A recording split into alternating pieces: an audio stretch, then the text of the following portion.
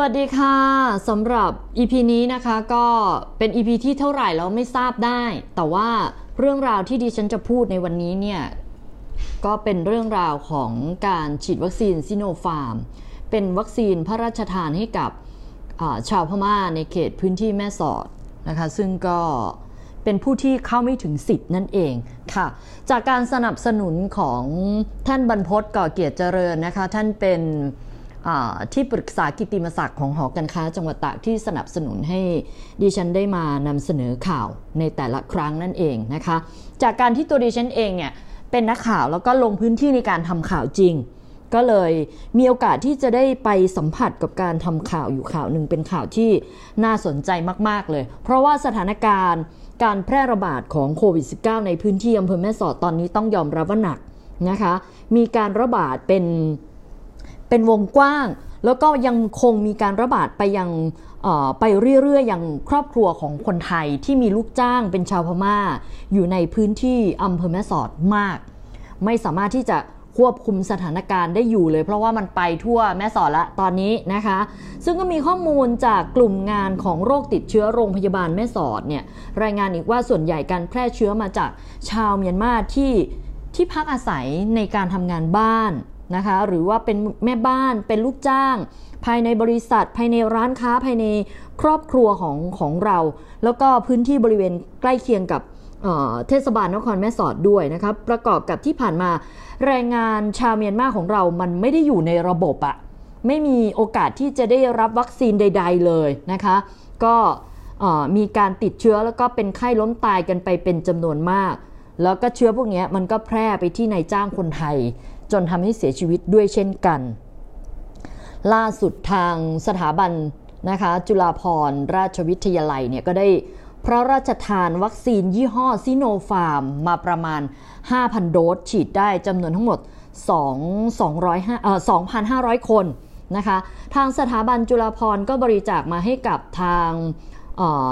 โรงพยาบาลแม่สอดผ่านมูลนิธิโรงพยาบาลแม่สอดนะคะแล้วก็โรงพยาบาลแม่สอด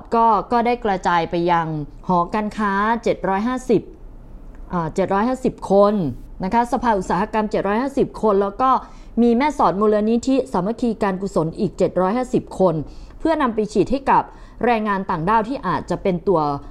แพร่เชื้อไปยังคนใกล้ชิดอย่างเช่นนายจ้างโดยเน้นคนต่างด้าวที่อยู่ในพื้นที่ตำบลแม่สอดตำบลท่าสายลวดเป็นล็อตแรกที่ได้บริจาคมานั่นเองแล้วก็จะมีนักข่าวเป็นนักข่าว BBC นะคะชื่อนายอ่องจ่ออูหรือว่าเรียกกันในนามอาจารย์ริชาร์ดพูดได้หลายภาษานะเป็นนักข่าว BBC ภาคภาษาเมียนมาซึ่งก็ได้เดินทางมาลงทะเบียนการรับวัคซีนซิโนฟาร์มเป็นเข็มแรกของตัวเองดิฉันเป็นคนสัมภาษณ์เองอาการของเขาก็คือตื้นตันใจน้ำตาคลอเบ้าแล้วก็เปิดเผยว่าเขาเนี่ยอาศัยอยู่ในพื้นที่ของแม่สอดมา 30-40 ปีแล้ว30 ปีแล้วก็เคยไปติดต่อขอรับวัคซีนที่โรงพยาบาลแม่สอดแต่ก็ได้รับแจ้งมาว่าไม่มีสิทธินะไม่อนุญาตให้คนที่ไม่มีสัญชาติไทยฉีดวัคซีนจนมาได้รับวัคซีนตัวเนี้ยนะคะก็ได้รับแจ้งว่าทางหอการค้าจังหวัดตากมีวัคซีนมาแล้วนะสามารถเดินทางมาฉีดได้เลยแล้วเขาได้ฉีดเป็นคนแรกเข็มแรกนะคะรู้สึกดีใจที่ตัวเองไม่ได้เป็นพาหะในการปล่อยเชื้อให้กับคนอื่นคือตัวเขาเองก็ต้องรับผิดชอบต่อสังคมด้วยนี่คือพาร์ทแรกก็เดี๋ยวจะมีอันนี้คือประเด็นนะคะที่ทางโรงพยาบาลแม่สอด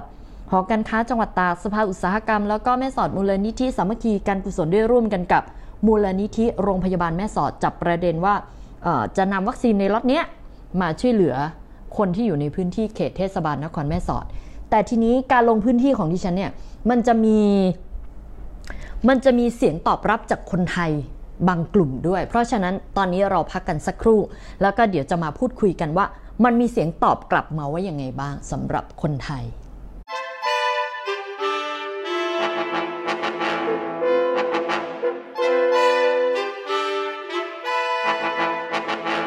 ค่ะ หลังจากที่เราได้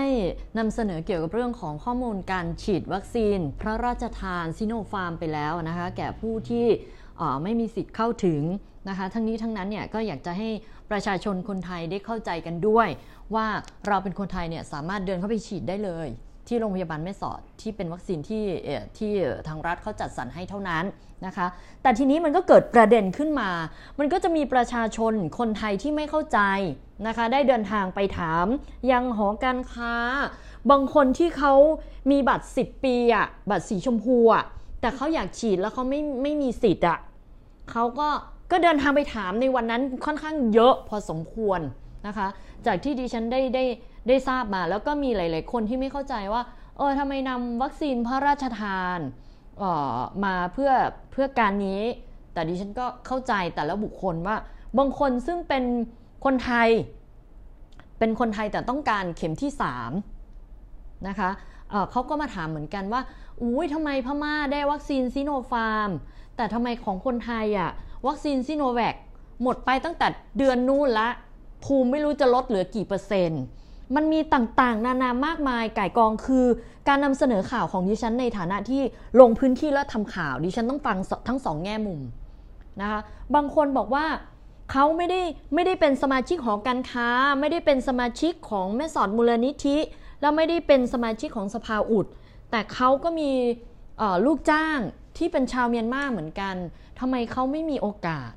ทั้งนี้ทั้งนั้นทางหน่วยงานที่ทำการฉีดในครั้งนี้เขาก็ออกมาชี้แจงว่าวัคซีนครั้งนี้มันมาน้อยจริงๆ 5,000 โดสฉีดได้แค่เพียง 2,500 คนแต่โอกาสต่อไปก็จะมีเข้ามาอีกนะคะซึ่งก็ตอบไม่ได้ว่าจะมีเข้ามาเมื่อไหร่นะคะอันนี้ก็ขออนุญาตนำเสนอทั้ง2 แง่มุมก็แล้วกันว่าให้มีเสียงตอบรับมาแบบนี้จากผู้ประกอบการที่ไม่ได้อยู่ใน3 หน่วยงานภาคเอกชนที่ดิฉันได้นำเสนอไปแล้วก็จะมีประชาชนที่ถือบัตร10 ปีขับมอเตอร์ไซค์มาเลยนะตักมาถามเลยมาถึงขอลงทะเบียนฉีดหน่อยครับอย่างนี้ก็มีนะคะซึ่งตรงนี้เนี่ยเราก็นำเสนอข่าวให้ตรงกันว่าเราจะต้องมีหนทางแก้ไขด้วยนะไม่ใช่ว่าจะนำเสนอแต่แนวทางนั้นการทำข่าวก็มีทั้ง2 แง่มุมสำหรับวันนี้ก็แต่เพียงเท่านี้ก็แล้วกันค่ะนะคะขอบคุณผู้สนับสนุนรายการของดิฉันด้วยได้นำเสนอกันไปแล้วนะคะแล้วก็เรายังเปิดรับอยู่นะผู้สนับสนุนรายการใหม่ ในการทำข่าวแบบนี้ค่ะเดี๋ยวจะมีการนำข่าวไปลงที่บล็อกดิสนะคะให้ทุกท่านเนี่ยได้รับฟังรับชมกันด้วยนะคะที่ช่องลีลานิวส์นะคะฝากกันเอาไว้ด้วยค่ะบล็อกดิสนะจ๊ะบล็อกดิส